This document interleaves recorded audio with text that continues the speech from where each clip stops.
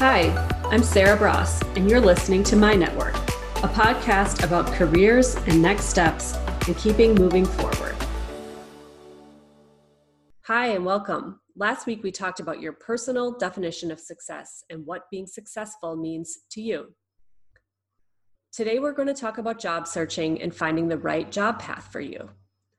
My typical target audience is the early career people who are deciding what to do with their lives, but also some mid-career women who are doing that same sort of soul searching. Some 30 to 40 million Americans lost their job this year due to coronavirus. And according to an economic CNN article I read recently, 1% of those jobs are never coming back, possibly 3.7 million of them. So this topic couldn't be more relevant to many people. Plus, I've heard of way too many people in my network who are doing their same job but for reduced pay, which is making many of them question the path they are currently on. They are deciding for them if it is worth it to work as hard or harder than they were before, but for less money. There aren't as many options available right now, but they are playing the long game.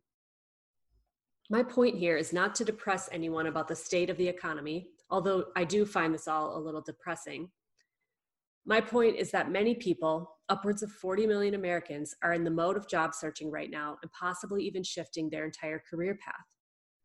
If you are looking at embarking on a new career path, how will you know what the right path is so you can get on it? Some of your answers will be based on necessity, of course. You need a job, someone offers you a job because you have experience in that area, and bingo, you take it.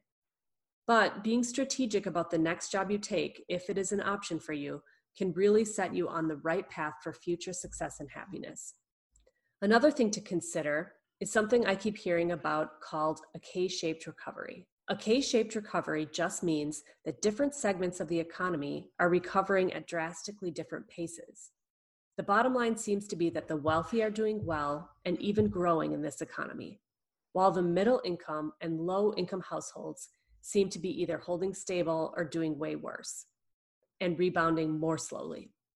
According to Fast Company this week, quote, while the financial markets recover and grow, the real economy, or the flow of goods and services, gets worse.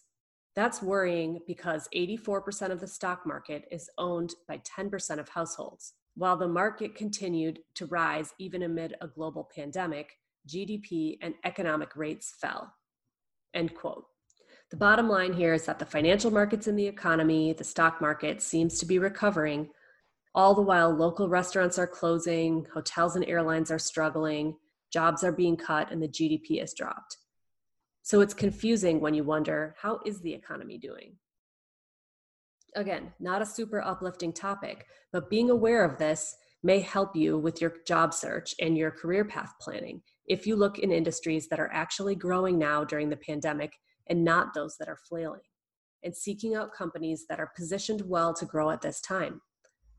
I talked to a friend last week in home remodeling who told me she's living in two different realities. She goes to work and business is booming, 3 times the normal order board.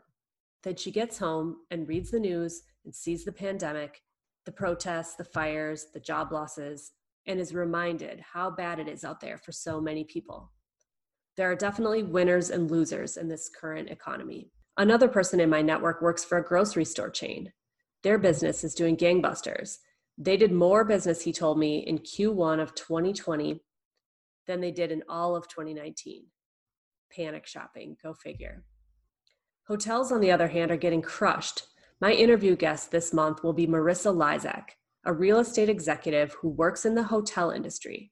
She is going to tell us about her industry and her hopes and plans for its recovery. So tune in at the end of September for this interview. I hear through word of mouth that advertising agencies are doing great, while friends of mine who are event planners are struggling and have no idea when their business is coming back. Now, after you think about industry, what about specific companies?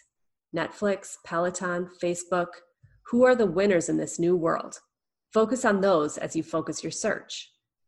Geography may be less of an issue in the future for job seekers. Twitter announced that you can work from anywhere, and I've already heard of some of their people moving away from Northern California and into Wisconsin, where I live, and other places. But is that long lasting? Or next year, will the new job you take suddenly expect you to live in Boston, New York, or San Fran again? This virus is impacting careers in so many ways. How are you faring? Is it making you rethink what you are doing? My network is starting an Instagram account, and I want to hear from you. So please find us at My Network Podcast, follow us, and leave your comments there. Join me next week when we talk about how to get more out of your next job interview. Thanks for listening. Thanks for spending time with me today. You can find more information on sarahbraas.com.